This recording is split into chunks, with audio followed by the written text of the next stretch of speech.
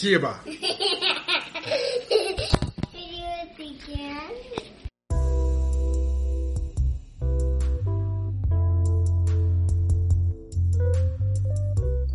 Thanks for joining today.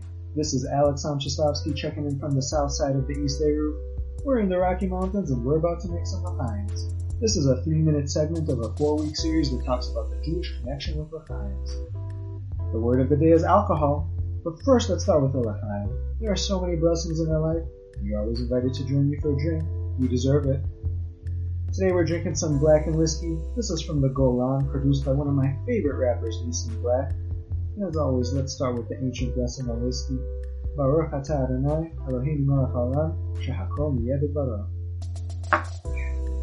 What is alcohol? And what is its impact on society? On the most basic level, it is a carbon atom which has one or more hydroxyl groups attached to it. Interestingly, scientists have shown that hydroxyl groups are involved in a beautiful optical phenomenon in the atmosphere called air glow, which actually prevents the night sky from becoming completely dark. Likewise, ingesting or burning alcohol can increase light. Linguistically, it is made from Arabic al-kohol, which means the coal, a Middle Eastern cosmetic, which itself is related to the Hebrew word kahol. But what about the actual stuff you drink? What were our forefathers and foremothers drinking or abstaining from in the Torah? There are at least 10 kinds of beverages mentioned.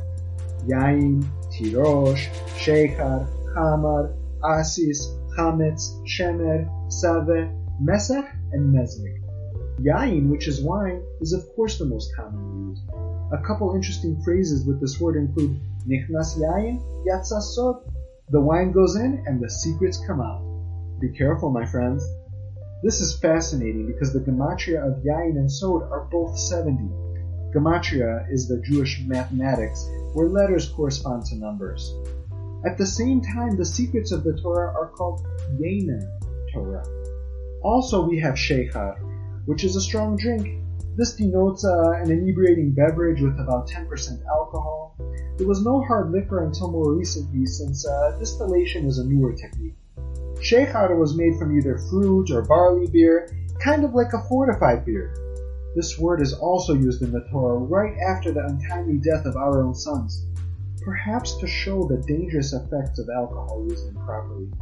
The Zohar explains that the wine which was drunk by our own sons was the wine which Noah drank when he got out of his ark, and indeed it was the wine which Adam and Chava drank.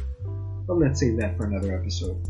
Last but not least, chametz really means vinegar, which was made from wine or other fermented beverages, and used as a condiment or to be mixed with water to make a slightly intoxicating drink. So the Torah talks about wine, beer, the hard stuff. There are also a lot of ways alcohol is used in the Torah, from drinks to cosmetics to a salad ingredient. What's the lesson of the day? What you put in and around yourself will change you. Who do you want to be?